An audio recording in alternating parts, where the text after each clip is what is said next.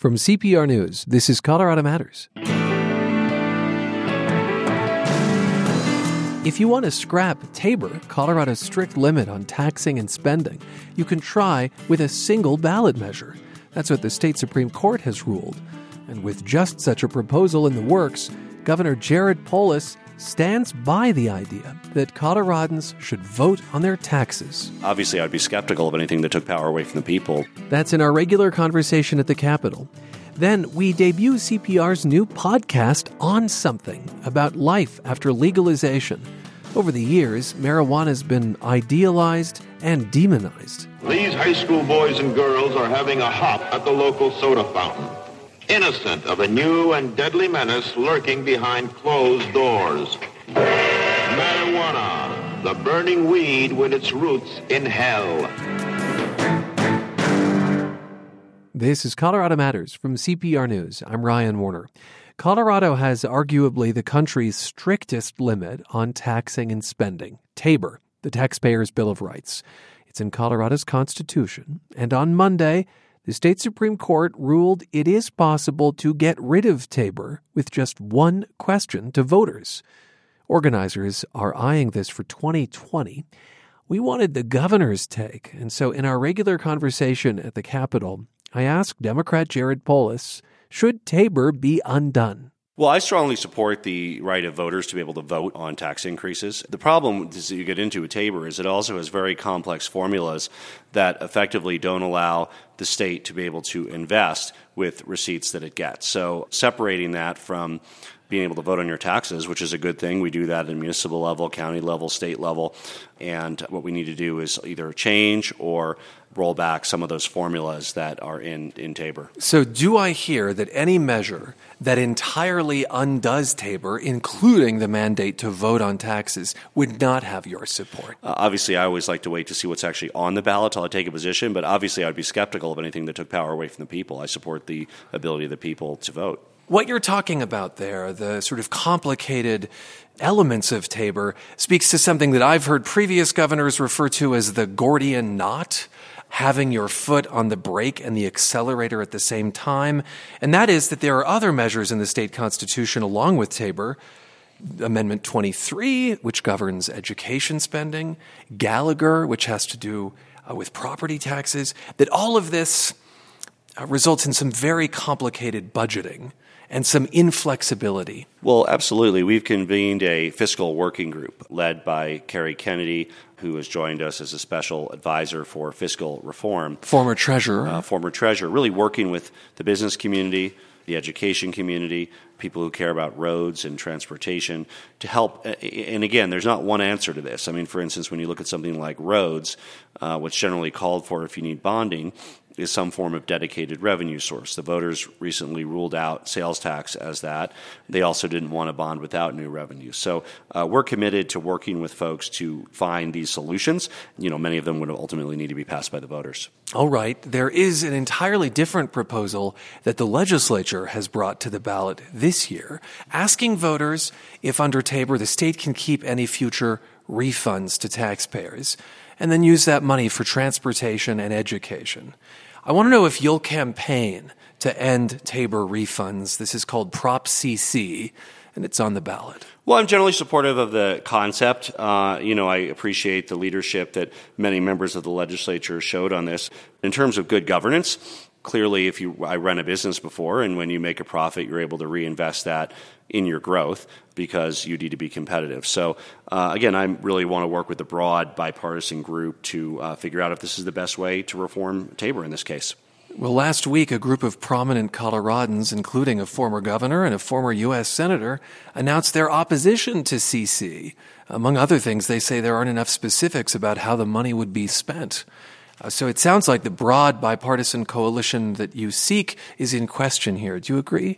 Well, I'd be very open to engaging all of those folks in a discussion about what we need to do to either reform Tabor or utilize the surplus. So I think they absolutely should be part of the discussion. But it doesn't sound like you'll go to the mat for CC. Well, again, I think that it's a systemic fix. It doesn't mean that there's revenue every year. It's not the same as a dedicated funding source, for instance, that would fund preschool. It doesn't yet contain a tax cut, which is a big part of my agenda, is to reduce a permanent reduction of the income tax rate. So again, if there's a way to get it done in a way that cuts taxes or funds preschool, that's something that would excite me. Yeah, it sounds like you think it's a Band-Aid to a larger problem. Well, I don't think anybody's arguing that somehow referendum CC solves everything, to be clear. It is a step that would allow the state to retain Tabor surpluses in years where they have one. Now, keep in mind, I think 7 of the last 9 years we didn't have one. Yeah, right, exactly. So it wouldn't have meant anything in those years. So, again, from a good governance perspective, does it make sense? It probably does. I don't think there's anybody, Republican, Independent, Democrat, that says this is the entire solution right here. Right. Given the fact that there have not really been refunds of late, this is not expected to make a huge dent, for instance, in the $9 billion backlog in transportation projects. What it would do is, in strong economic years, it would allow the state to invest in keeping up with growth, meaning reducing traffic, investing in our schools. Now, in downturns, there's no revenue there, so it doesn't mean that revenue is predictable. But again, in strong economic times, that's one of the many challenges our states face, is that when we have strong economic times, we underinvest. So what makes sense is we should have a mechanism to keep up with growth. Speaking of a potential downturn, economists predict that Colorado's growth will slow over the next couple of years. And nationally, some experts expect a full-blown recession. Is that something you're braced for?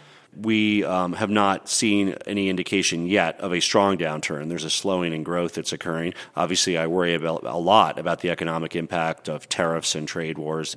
But again, we also know that historically the economy goes in cycles. So I'm sure at some point, your prediction will be correct, whether that's in 1 year, in 3 years, or in 5 years. I think it's fair to say there will be a recession. We never have had a period of unabashed economic growth for decade upon decade. Does the state have the reserves to weather something like that? So the legislature did set aside a strong amount of reserves, over 7%. We had suggested a little bit more. There was also recently money deposited in the state education fund, which is a rainy day fund for education. So you think the state is in a generally strong position? When compared to other states, we're in a strong fiscal condition. I look at, my friend of mine, who I know him for 20 years, was recently elected governor of Illinois, J.B. Pritzker, and they're in a terrible fiscal shape in Illinois. The state is practically bankrupt, in part due to their pension system and other unfunded liabilities. We have a strong fiscal state here in Colorado. Doesn't mean that, like everybody in the country, of course we'd have to tighten our belts, and just as families would be making sacrifices, the state also would in a recession. But I think overall we have very strong financial health in our state.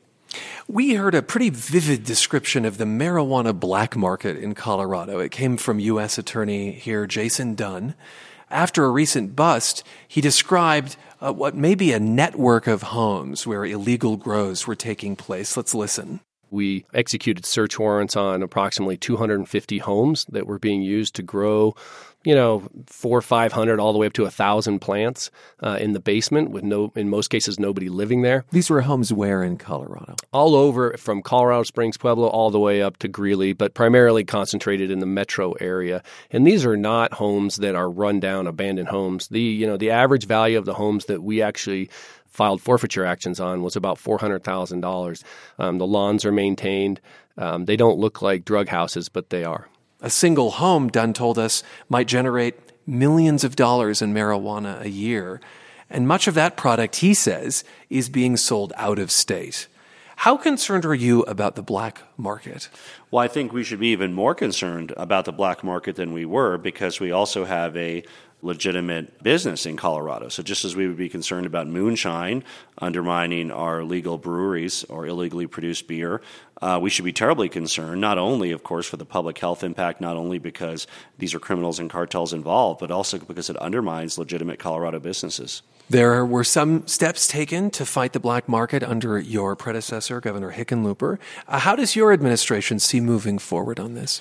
This is a real priority for us. So we need to do a better job in our state, working with local law enforcement as well as the state, as well as the Attorney General, on making sure that we can drive out illegal drug production in Colorado. Is it your fear that the illegal trade may bring the federal government cracking down on Colorado and thus putting the legal at least by state law, industry at risk. Is that what I hear you saying? Well, that might be a concern of the industry. I think what we have in Colorado is we look forward to cooperating with the federal government to drive out illegal marijuana production in Colorado, because illegal marijuana production not only is a danger to people, but it also undermines our legitimate businesses that are well regulated, just as the Colorado voters chose to regulate marijuana like alcohol. So we, of course, have full cooperation with federal authorities with regard to investigating and prosecuting illegal marijuana production.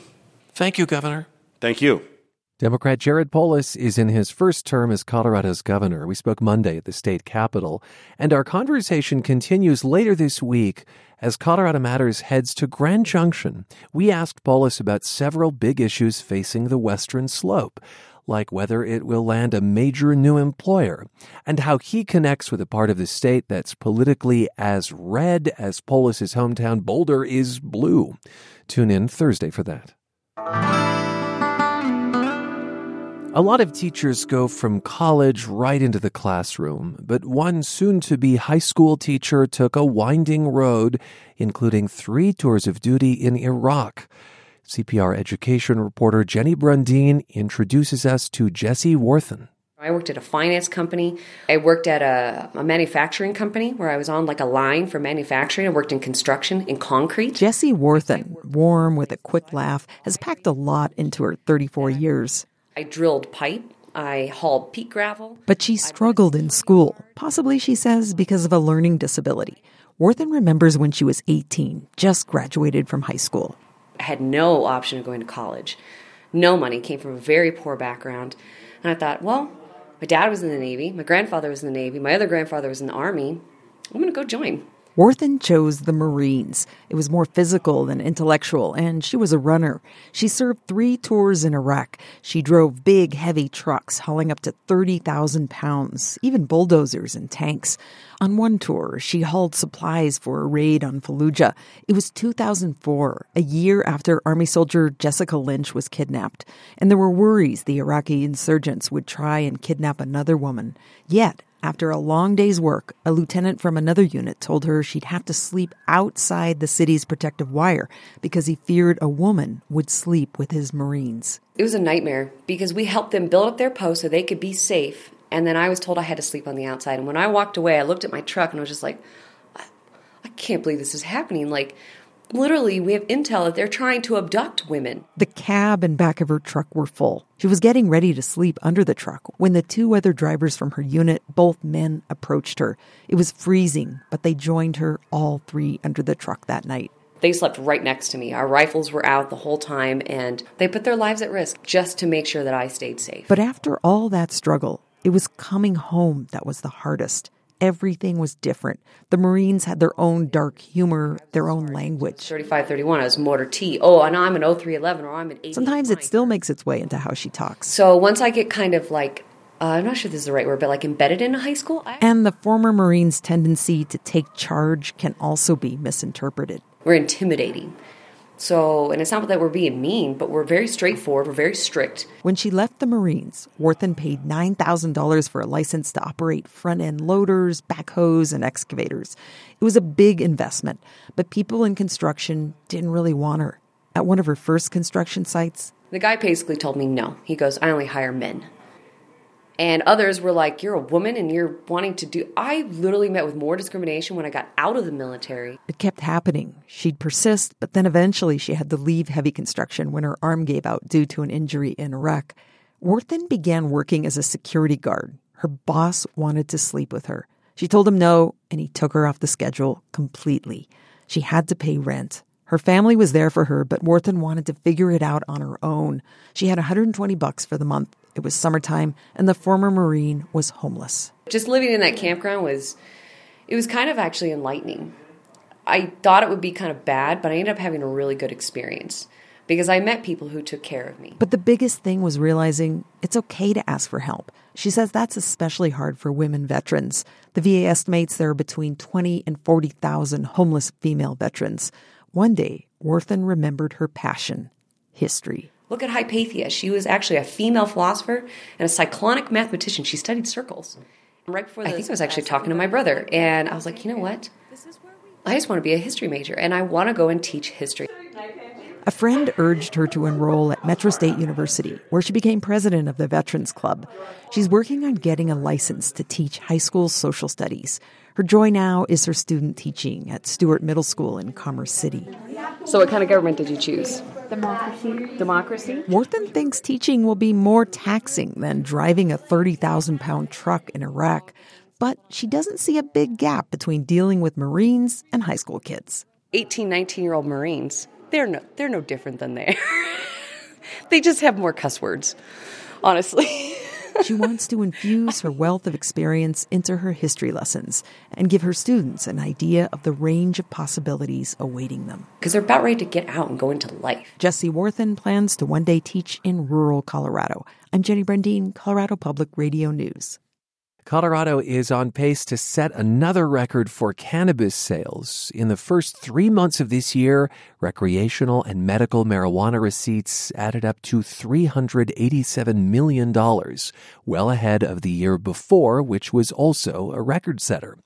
Can that trend continue with new regulations and more states legalizing?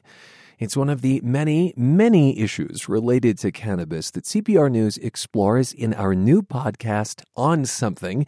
It debuts today. It's hosted by Anne-Marie Awad. Hi, Anne. Hello. Why don't we start with the idea behind On Something? Who is this podcast for? So I think we as journalists sometimes like to think of this as like a niche issue legalization where there's like a very vocal pro side and a very vocal anti side, and that's it, right? But the reality, and we learned this throughout the course of making this podcast, is that a vast majority of Americans sort of live in that like sweet spot in the middle where marijuana is a part of everyday life. They walk past a dispensary on the way to work, or their friends consume, or they put a few CBD droplets in their latte in the morning. And this is who the podcast is for, is people who are sort of navigating life after legalization. And who are curious about it, I suppose. Exactly. And may not partake. In this debut episode, you talk about what happened when you first moved here. One of the first things I did when I came to Colorado is I, found my apartment. I got all the grown-up stuff out of the way. I got my utilities turned on and everything. And then I went and found a dispensary. I walk in. It smells a lot like weed. And, they ID me. They let me in the back. And then they're like, all right, what do you want? And I said, I don't know. I just came in here because I was curious. And so I bought an eighth. That day I also learned what an eighth is. It's an eighth of an ounce. And they were really nice. They sent me out the door with free rolling papers and a free lighter. And they said, welcome to Colorado. What do you think the biggest surprise was putting this together? The surprise came sort of like when we were coming up with the idea in the first place. I covered marijuana legalization a lot as a reporter in this newsroom, and I just kept finding these unexpected places where legalization kind of intersected with other areas of life. So I interviewed parents whose kids were on the medical marijuana registry who found themselves getting child protective services called on them. I interviewed people who were non-citizens who found their citizenship in trouble because they tried marijuana or worked in the industry. And that was really the point where I was like, there's a lot here to talk about. A lot more to talk about.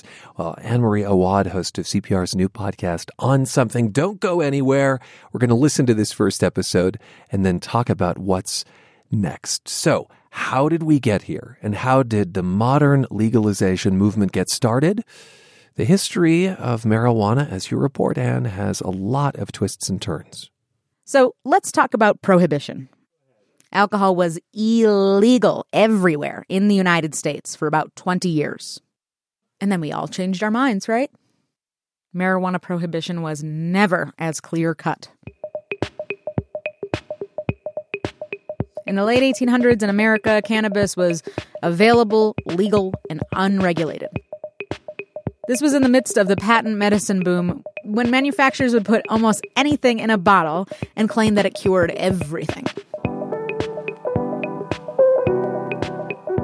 Cannabis was in a lot of medicine cabinets, usually in syrup or pill form.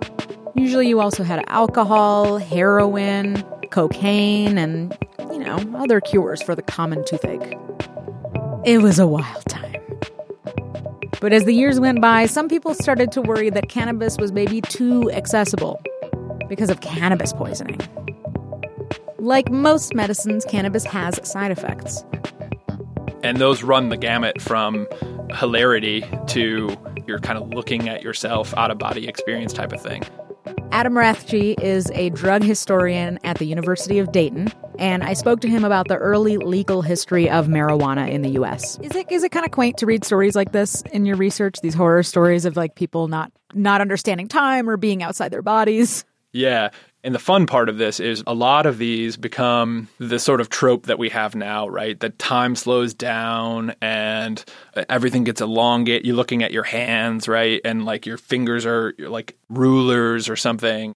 You know, extreme thirst or extreme hunger, these kinds of Cheech and Chong tropes that really do show up in these 19th century medical journals as case studies on administering cannabis for this specific medical problem. In the early 20th century, states started to pass consumer protection laws, restricting how cannabis products could be packaged and sold and how they had to be labeled. This was sort of the point of the progressive movement, tackling problems caused by urbanization, immigration, political corruption, and, this one's key, industrialization. In 1906, the federal government started requiring manufacturers to truthfully print a medicine's ingredients on the label. It's no wonder that this started to put a dent in the popularity of patent medicines. Then, back to the states. In 1911, Massachusetts took the bold step of prohibiting cannabis outright. It was the first state to do so, and many others followed. A patchwork prohibition was beginning to take shape. States also moved to get rid of opium, morphine, and heroin, and America's medicine cabinets became a lot less dangerous. Cannabis got lumped in with harder drugs, and it fell out of fashion as a medicine, sort of around the same time that the medical field as a whole started becoming more professionalized. You know, not giving heroin to kids for toothaches and stuff. So, cannabis got booted from the medicine cabinets of middle-class white people, but it started to show up in jazz clubs. You know, where, black people hang out. Oh, have you ever met that funny reefer man? This is Cab Calloway with Reefer Man from the 1930s. He says he swam from China, tell you South Carolina, and you know you're talking to that reefer man. Have you ever And no, these musicians did not all have toothaches. They're smoking these sort of cannabis cigarettes, almost jazz cigarettes. Reefer, jive, weed.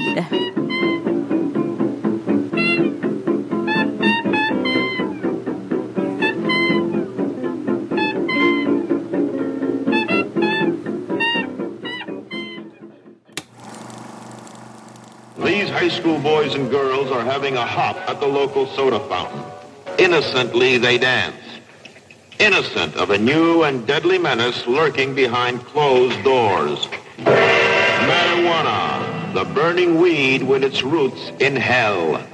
This is a trailer for Reefer Madness, the 1936 propaganda film about how marijuana makes the upstanding, morally pure, white youth of America go mad.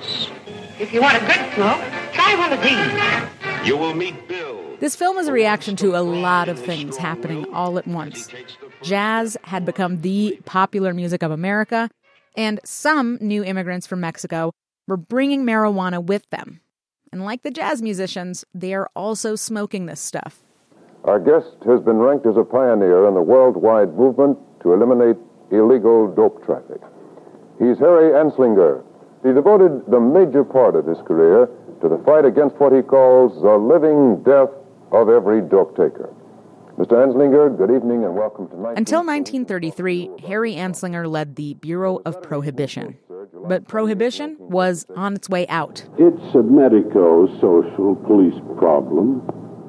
He was heading over to a new job leading the brand new Federal Bureau of Narcotics, the FBN. It said that, Anslinger didn't actually, care that much about pot at all. This is Emily Dufton. She's a drug historian as well, and the author of Grassroots, The Rise, Fall, and Rise of Marijuana in America.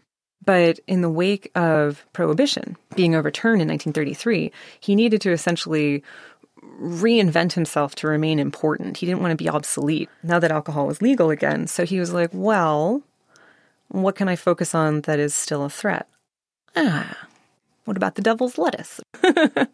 Anslinger went after cannabis consumption with a vengeance. He linked it very closely with black people and Mexicans. The Treasury Department intends to pursue a relentless warfare against the despicable, dope-peddling culture who preys on the weakness of his fellow man. Even Anslinger's repeated use of the word marijuana instead of cannabis was deliberate. Marijuana is Spanish. It's foreign sounding. Anslinger and the FBN also promoted the notion that marijuana made people violent. I've seen the great tragedy of narcotic addiction, cases where one marijuana cigarette resulted in murder. Here's Adam Rathje again. The idea that marijuana causes violence and madness is deeply rooted in Mexico. But it's also, in all likelihood, linked to the types of people who were the most likely to use marijuana in Mexico in the 19th and early 20th century, which were prisoners and soldiers. Something your listeners may be familiar with is the song La Cucaracha. It's a Mexican Revolution song. There's a line in there about smoking marijuana, right? And there is? Yeah. And they won't march anymore. La cucaracha ya no puede caminar porque le falta, porque no tiene marihuana que fumar. So that is sort of, okay, here's a really prominent example that people are familiar with of Mexican soldiers being associated with marijuana use. And of course, soldiers' barracks and prisons are violent places. And so that connection to violence and madness definitely comes from Mexico. But it's Harry Anslinger and the FBN that make it famous, so to speak, or infamous, depending on your view, because it's the prominent narrative that they use to talk about marijuana in the 30s. In a 1934 radio speech, Anslinger claimed a young boy butchered his whole family under the influence of marijuana. He also claimed that the federal government was, quote, helpless in this situation, saying that the feds do not have the policing power that the states have, but the feds do have the power to tax. Do you have any sense of why in 1937 it was a tax that we chose to use? Oh, because the Federal Bureau of Narcotics was in the Department of the Treasury at the time. Aha! To build support for a crackdown, Anslinger wanted people to be really afraid of marijuana. And what better way to scare people than to give them plenty of boogeymen? I think there's two things. Like, one is the black user, of course, and the brown user, which he says that it will give them uncontrolled power and they're going to become incredibly destructive and back to like animalistic instincts. Whoa. So that's like one image, right? Like, which is really crazy. So race was a factor. Race is a factor because it's easy. It's just so easy to pin it on, like, well, right? And then the other, one might argue, contradictory image that he paints is that of, again, usually a black or brown user who's like incredibly suave and really dangerous because they're also hypersexual and are going to sleep with all the nice young white girls. So that's like, it's the sort of the monster. It's like the Dr. Jekyll and Mr. Hyde. Right. That's really what Anslinger focuses on. Like the person's either going to become a monster, but it's the question of which monster are they going to become. Right. It's almost like we're painting pictures of who the user is, who we think it is, but we're not actually like asking anybody who uses marijuana. Oh, this is totally imaginary. Like all of this stuff he's just like making up, right? Like these are daydreams, right? They're total daydreams. But the problem is that when daydreams become federal policy, like that's sometimes doesn't always end so well. The result was a new federal tax on weed, which made it possible for Anslinger and the feds to arrest people for possessing pot if they did not have a marijuana tax stamp. This is all Treasury for like a long time, but that's the power they could wield. And if you register for the tax, if you pay the tax, you've proven that you're a pot grower. So like, but who was registering or paying for the tax? Like, very few people did. Yeah. They just kind of stopped growing pot. They're like, this has a scent of surveillance to it, and they kind of backed away. But not everybody. Here in Denver, Moses Baca, a young Mexican man, became the first person arrested under the first federal pot prohibition. This was on the night of October 3rd, 1937, 2 days after the law went into effect. Baca's trial became a sensation. The district attorney accused him of attempting to murder his wife under the influence of marijuana. Baca was convicted not for beating his wife, but for possessing marijuana without having paid a tax on it. He spent 18 months in federal prison. Anslinger himself even stopped in to watch Baca's sentencing. Anslinger was pleased. He told the papers that this is the strategy to go after marijuana growers and users. Federal prosecutors across the country, with this new tool in their toolbox, mounted an aggressive enforcement campaign against marijuana. Anslinger's campaign of fear was successful. Weed was not entirely eradicated, but it was pushed deep into the underground for at least 2 decades.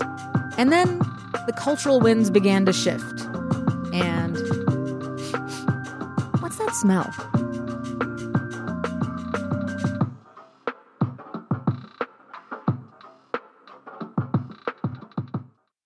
Marijuana was everywhere in the culture of the 60s. It was even on the radio. This is just one example, a song by the Byrds called 8 Miles High. 8 miles high, and when you touch down. Here's Emily Dufton again. It starts to get adopted in the mid-1960s and late 1960s. The rise of the counterculture as this is our substance that differentiates us from the older war hawk, fear-mongering generation of our parents whom we are trying to split from completely. They drink Manhattans, we smoke pot. This is bringing us back to the earth. This is bringing us back to community. This is our rebellion against the man in the gray flannel suit.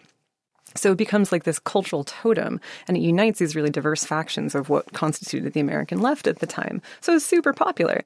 And it's popular among baby boomers, who, as we all know, would take over the world eventually. There's a famous quote, I believe it's Alfred Lindesmith, who's a famous academic sociologist. He says, no one really seemed to care about marijuana when, I'm going to butcher the paraphrase here, but the ghetto dweller, and he has some other population that he lumps in there, were being hauled away.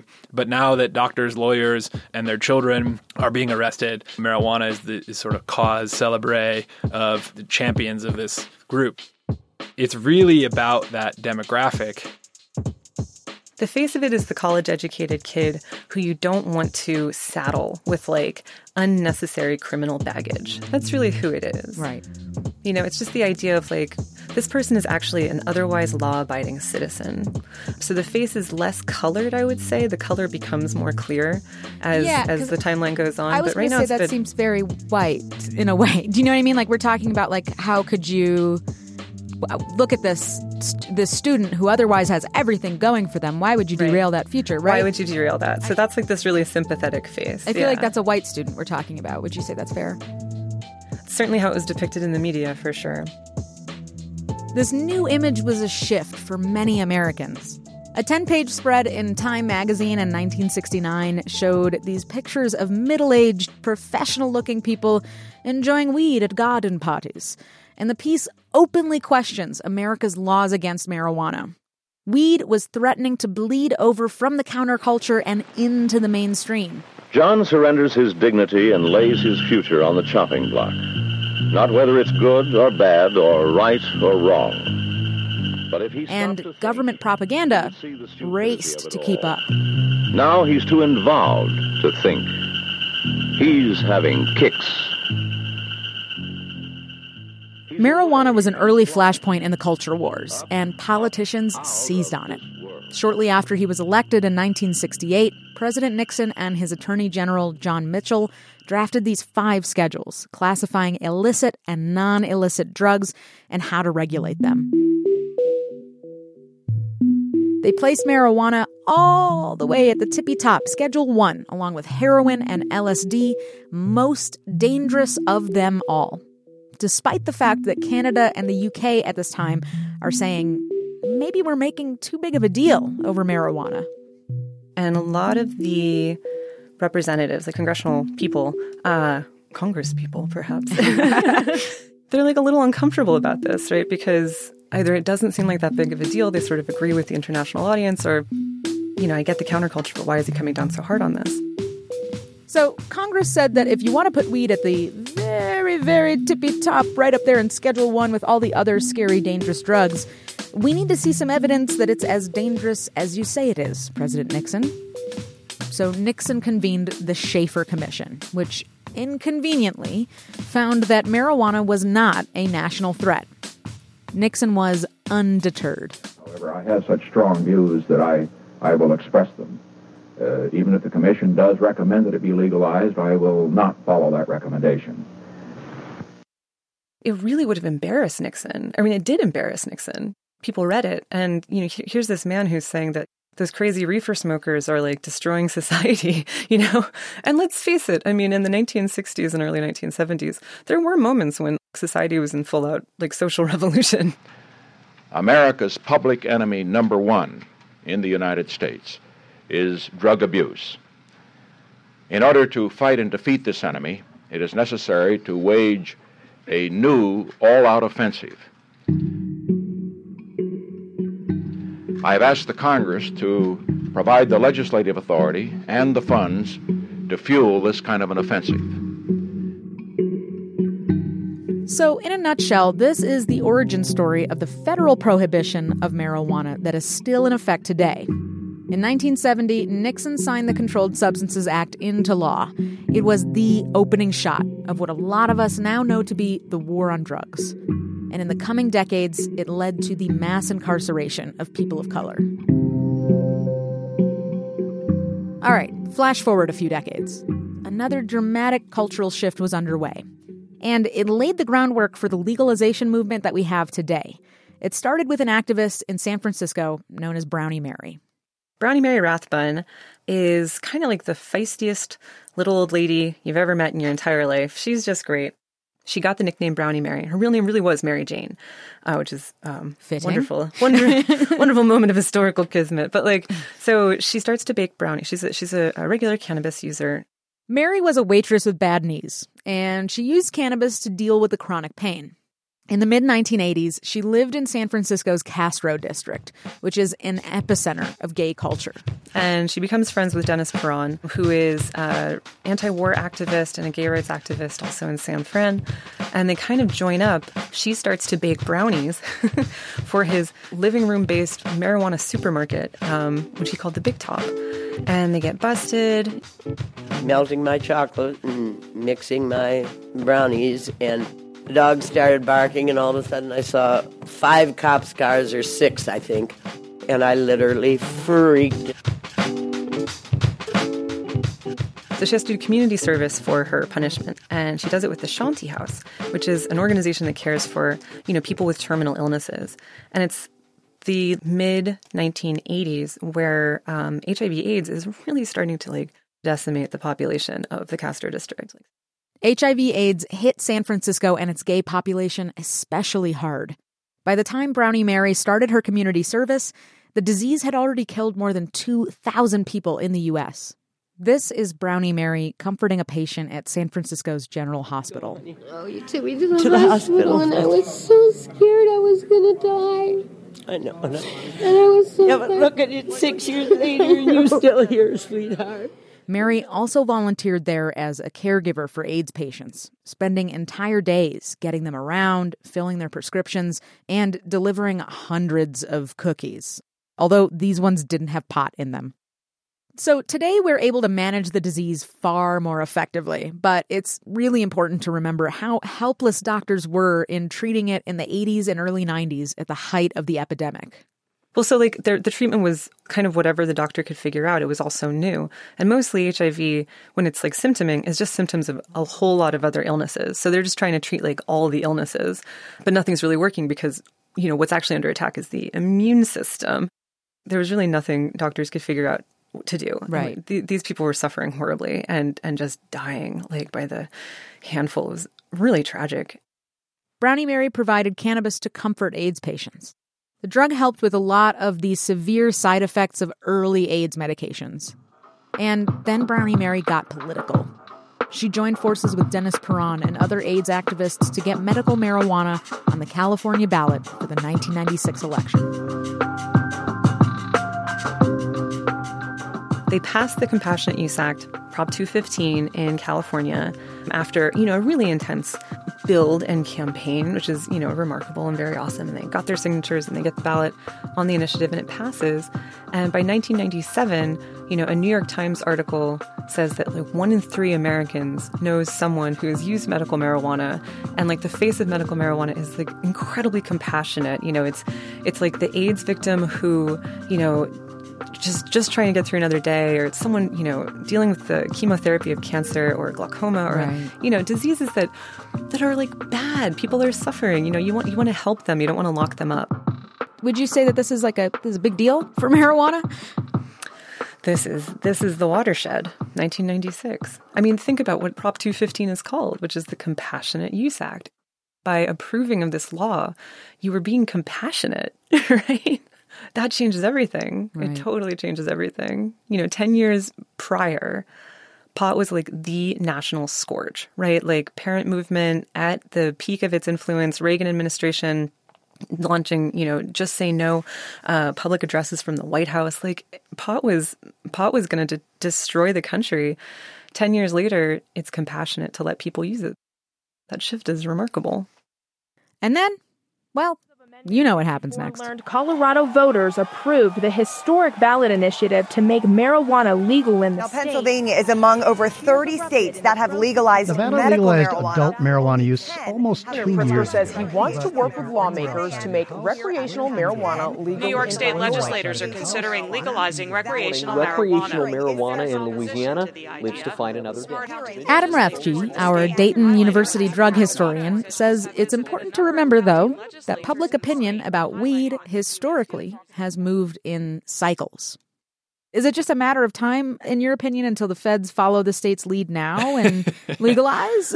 I would never be caught dead making this prediction. So I have no idea. But there are tons of cautionary tales here. Rampant commercialization is one of them. And whose money is involved and where the money comes from and who's generating the money. And the other thing is, from a long historical view and arc, there's a long accepted paradigm among drug historians that these things are cyclical and that our nation's relationship with drugs is cyclical. They're roughly a generation long. They are 25, 30 years long. Basically, we go from relaxation to prohibition to relaxation to prohibition to relaxation to prohibition. And usually it's something happens during the relaxation phase to reignite the fear or some angle that reignites people's desire to regulate these things again. Obviously, it's not over, right? We are still writing this history today. That's what makes it so interesting to me. All along the way, we've seen people fall into the gaps that these laws create. And those people, those are the folks that I want to talk to. Anne Maria Wad with On Something, a new podcast from CPR News, telling stories about people and weed and offering perspective on an industry that continues to evolve. And Anne is back in the studio with us. Hi, Anne. Hello. So even now, there are new laws in Colorado to reshape the marijuana industry.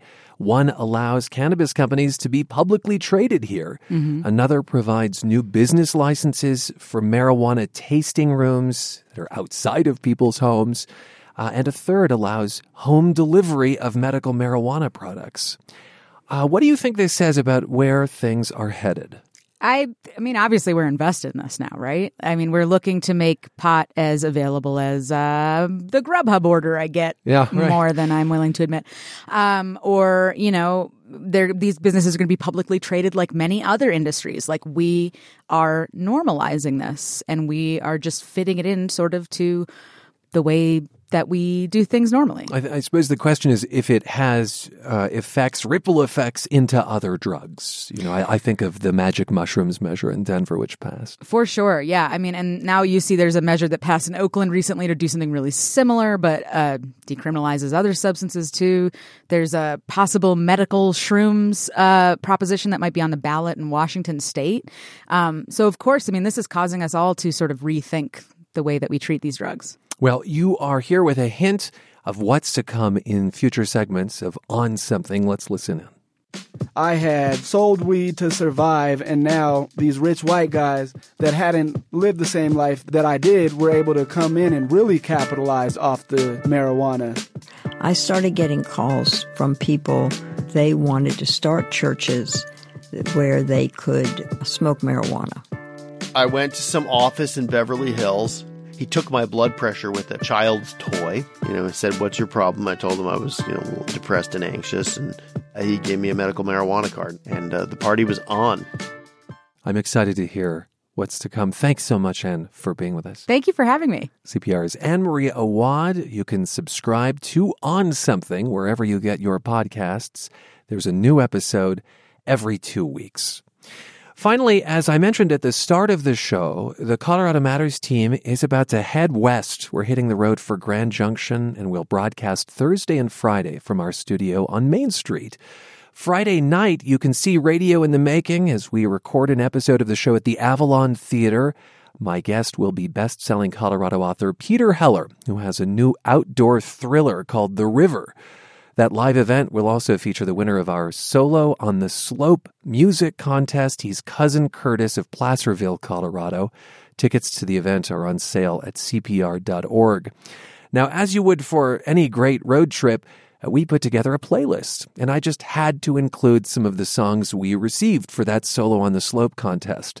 Like the track Summer Sway by Patrick Storm. He wrote it back in 1981 during an epic winter storm, as he wished for warmer weather. And as the clouds are gathering up another storm, stoke the stove and dream of days in the sun, shining down on everyone, life in a sweet summer sway. And the nights, they're so mild and warm, we'll dance to that sweet summer sway. Patrick Storm told us he wrote this tune when he was working in the gold mines and mills of Silverton. Another favorite, Colorado Sky by Jordan Copeland, which he was inspired to write on the beaches of Hawaii, homesick for the Western Slope.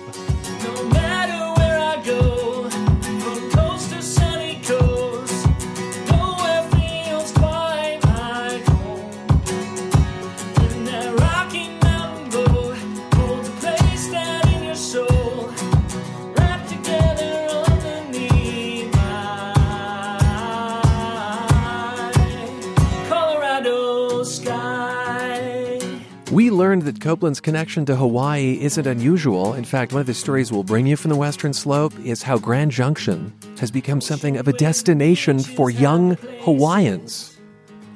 Tune in as we broadcast live Thursday and Friday, and follow our adventure on Twitter at CPR Warner and at Colorado Matters.